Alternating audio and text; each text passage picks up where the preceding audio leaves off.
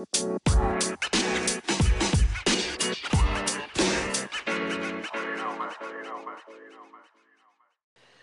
it going, guys? Welcome to the Week 12 recap episode. It's myself and Garrett tonight. I can't believe it's already Week 12. I feel like it was just yesterday. David was texting the group, like, let's go, boys, another season of football. It's already almost over. So we'll get started right here. We're going to talk about my continually pitiful team. At least I have one win on the season because I don't think I'm going to win next week. So, Garrett, you can start off with breaking down my shit squad that can't break 100. Yep, just go ahead and hit your fast forwards for about 35 seconds because Colin's team, when your bright spot is Demaryius Thomas, you know you got something seriously wrong with how you construct something. I mean, it's just rough. Demaryius Thomas had a good game, couple red zone looks. Jordan Howard's been missing all year. Riddick was a good play, but nothing else of note. Yeah, I know. It's garbage. I mean, it's a lost season for sure. I've accepted it. But on Kurt's side here, I mean, he's pretty much out of the running here, but his team at least put up a modest score here. Baker was a good play. He's been looking really good since the coaching change.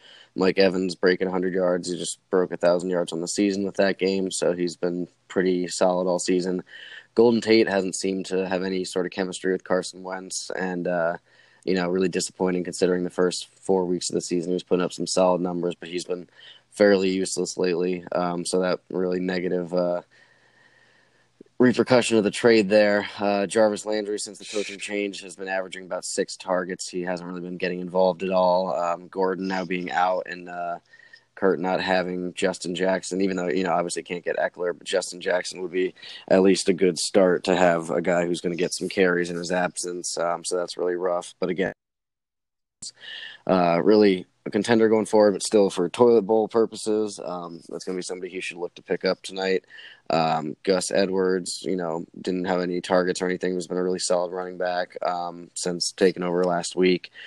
Trey Quinn turned out to be a pretty good play again. And Uzomah, tight ends have been crap all year, but really not a whole lot else to say about Kurt's team here.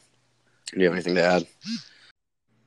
Yeah, just one last point on James' side of the ball. It's just been rough to see him have to make these tough running back choices. Obviously, not going to sit David Johnson, but you mentioned Drake and Josh Adams having big weeks. Just been a problem area for him all season. Yeah, definitely. I think it is time to consider sitting LaShawn McCoy, though. Even with Josh Allen coming back, he just really hasn't been useful all season, aside from one big game against the Jets before the bye. But they were also blowing them out, and that doesn't really happen often. That's why I thought his intention was when he's spending all this money to pick up these guys and trade for Drake and all that, but apparently not, because he keeps that 2 tight end flex. But we'll see how it goes moving forward. Yeah, definitely. But on the other hand, Andrew's side, really scary score, going over 180 with not much, if anything, out of Michael Thomas.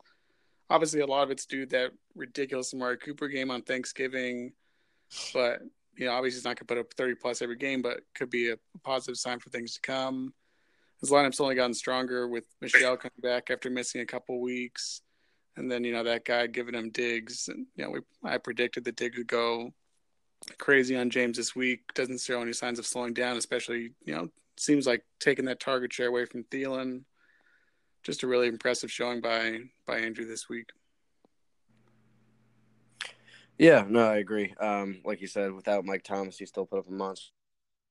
And, Jordan Reed finally coming on. Diggs has been great.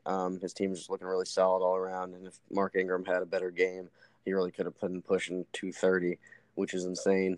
All right, but if you're good with that matchup, we can move on then. We got Jake versus George next. Good win by Jake, much needed to hopefully give him a pretty solid shot at the playoffs, as we've discussed today.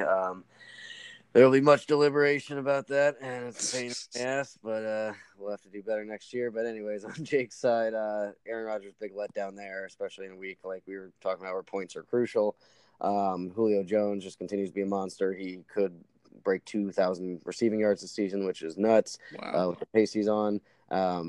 With Emmanuel Sanders going off too. We thought maybe Cortland Sutton would get some more work in the absence of Demaryius Thomas, but it's really just been all put on Sanders there. Well, you Humphrey, thought that. we, as in the other expert fantasy linguist and I, if you listen around, but Adam Humphries been pretty good actually without Deshaun Jackson. With now what's his fucking name? With Jameis Winston back in the lineup, he's been seeing pretty consistent targets. He's actually been a pretty reliable play there, so we made fun of him early on, but it turned out to actually work out in his favor.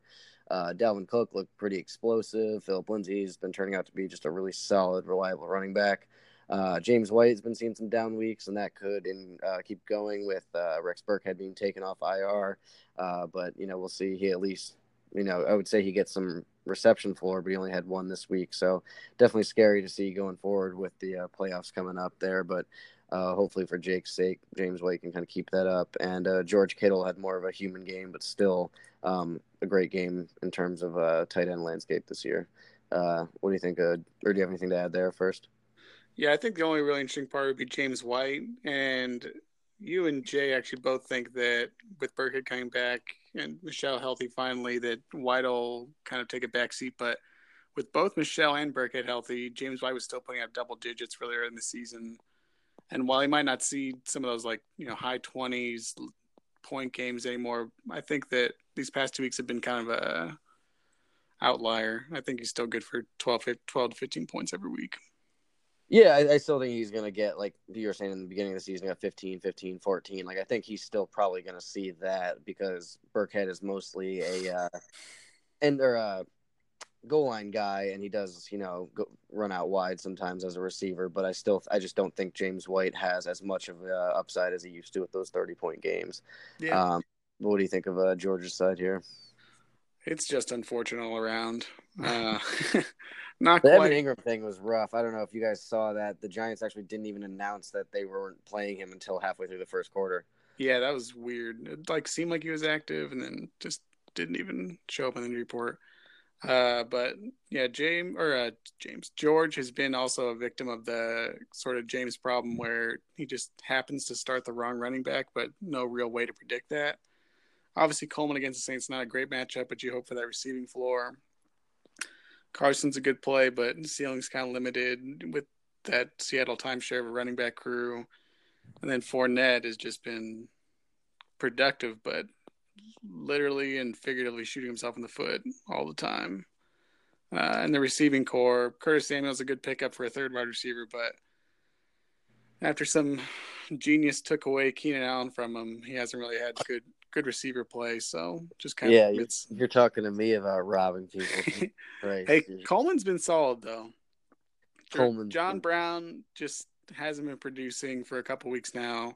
Coleman had a little bit of it's Lamar Jackson. Coleman had 1 30-point game, 3 11-point games, a 9-point game, and a 16-point game. That's not great. No. But combine that with Brown, you're almost at Keenan Allen's 19, 20 points. So it's not terrible. Oh, with Brown's 4 points in 4 weeks? Yeah, great trade, Garrett.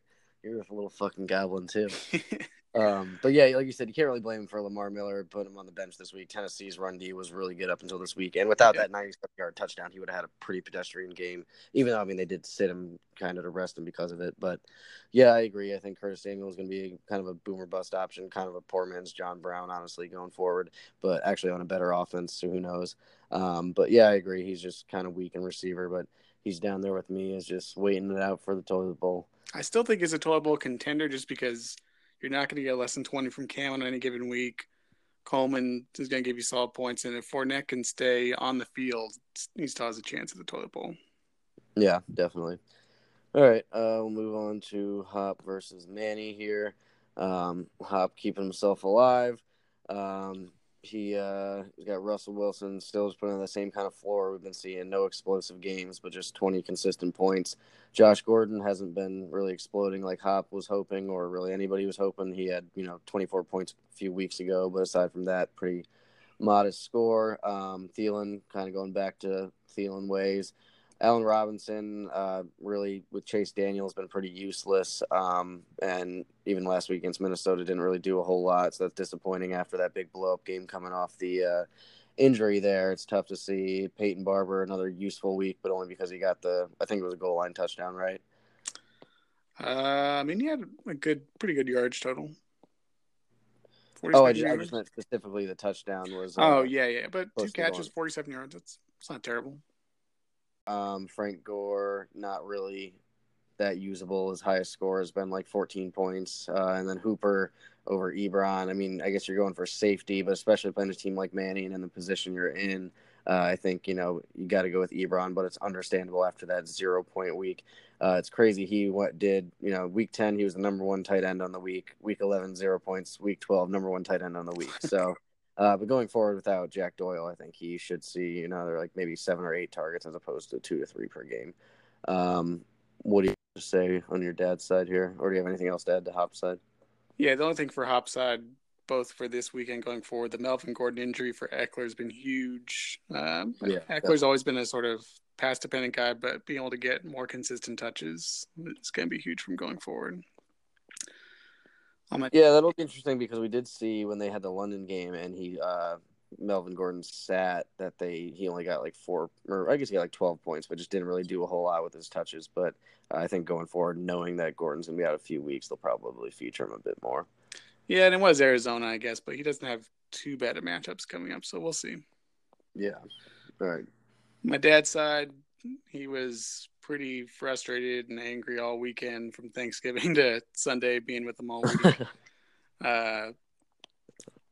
He just obviously has two of his best players with Kareem Hunt and Kelsey on bye. That Kansas City offense has really been supporting him throughout, but definitely got pretty lackadaisical performances from Jeffrey, Beckham, and then he spent 18 on Vance McDonald thinking he was the next big thing and just didn't really do too much due to an injury and bad quarterback play, but just a really big overspend for 1 week of tight end, but just generally pretty underperforming. We were talking a lot about his receivers early in the year, but with Jeffrey, you mentioned Tate earlier, that Wentz just hasn't really been finding people minus Ertz for like the past 4 weeks, it seems like.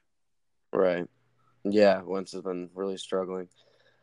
All right, well, if you're good with that one, we can move on here. We got you versus Joe. Pretty tight matchup, actually. Only about a 10.5-point difference here. So on your side there, we got Lamar Jackson. Pretty good stream there with 22 points.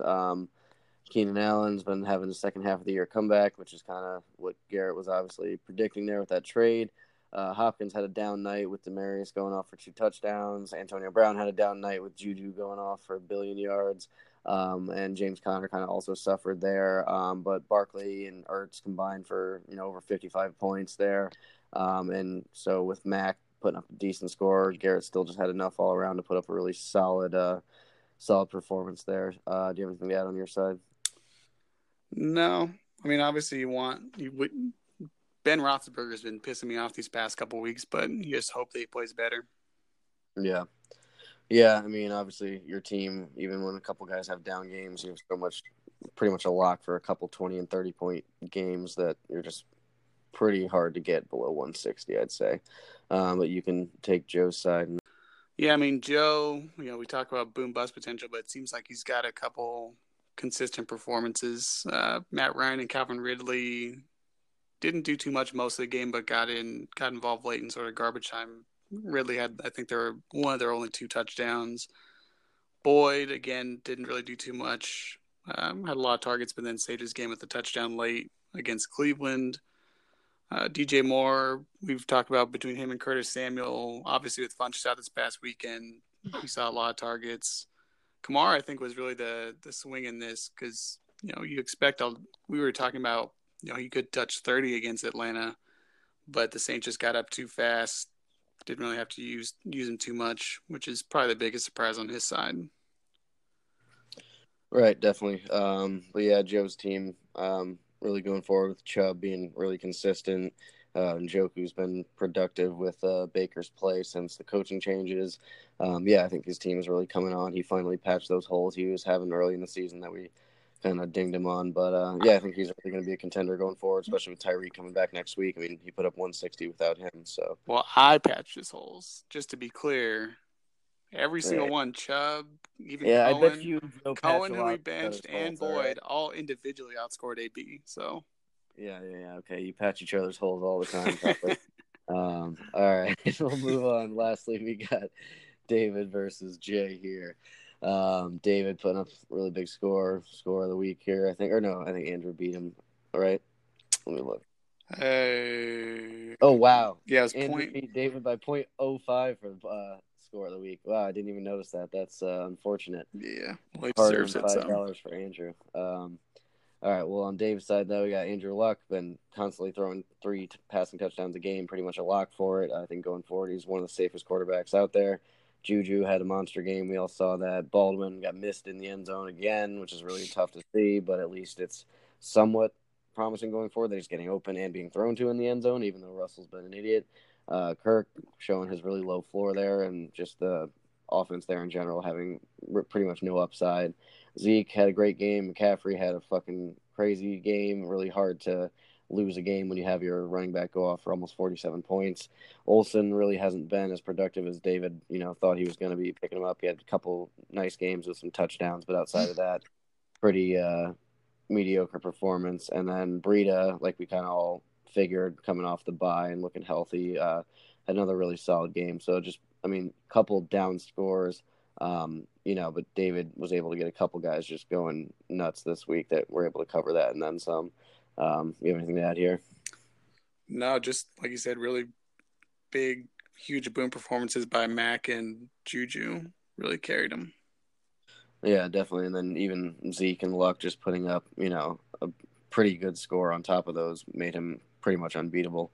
Go ahead on Jay's side. You can defend him on his Kendrick Bourne play, or you can roast him if you want. No, absolutely not. Jay knows. I texted him the night before, like, hey, you got Bourne in there? Like, you're bragging about how good Lockett's been for you all season. Like, why wouldn't you just play him? Especially in a game where you have to shoot for a high point total. And he gave me all these stats about how much, Bourne's got a bunch of targets, no Garcon or Goodwin, dude. Like, he's going to get all the targets. But I was like, in a team of, like, a bunch of mediocre receivers, that's a run-heavy team going against Tampa, I don't really see it, but, whatever. And, of course, obviously it wouldn't have saved him this week, but Lockett goes off. Well, definitely would have helped him in his chances for a playoff spot. Yeah, well, he doesn't want to listen, so. But, yeah 107 yards for Lockett and a score. And Bourne was he's just one of the guys in like a 4-man committee, essentially, without a lead receiver and Nick Mullins at QB. Like, I don't follow that logic, but regardless, still put up a pretty good score. Rivers been really consistent all year. I think he missed like 3 throws against Arizona. It was 1. 1? The whole game? He went 28 for 29. Jesus Christ. 25. He completed his first 25 passes. I remember that. I didn't know he only missed 1. Wow. Yep. Adams been a really consistent number 1 receiver, even with, against Minnesota in a game where the Packers couldn't seem to get the ball in the end zone a lot. Corey Davis, just the icing on the cake from his trade rape with Kurt, has been really productive, even against Houston, which is a pretty, tough defense, got a ton of points. Mixon against Cleveland, figured to have a big game. And then the rest of his guys just kind of did what you expect them to do. Dion Lewis, you rely on his reception floor, but it seemed like they were trying to get Henry more involved last night against Houston. Braid, you kind of hope for a couple touchdown game from him with his connection with Jameis, but 1 score and 26 yards, not too bad. But it's just tough to really overcome what David put up this week. Yeah. Interesting play with Taylor Gabriel after he had a 0-point game and stuff. He had 14 the week before, but definitely paid off there with him getting some good receptions. But again, just not enough against one of the best scores of the week. All right, well, if there's nothing else to add to that one, we'll wrap it up here. Obviously, we got the big decision coming on the next episode here. You guys are a pain in my fucking ass. It's all good. I love it. I'll do it again next year until you guys stop playing. Don't suggest that. What? I said, don't suggest not playing. Yeah, exactly. It's not allowed. All right, boys. We'll see you probably tomorrow. See you.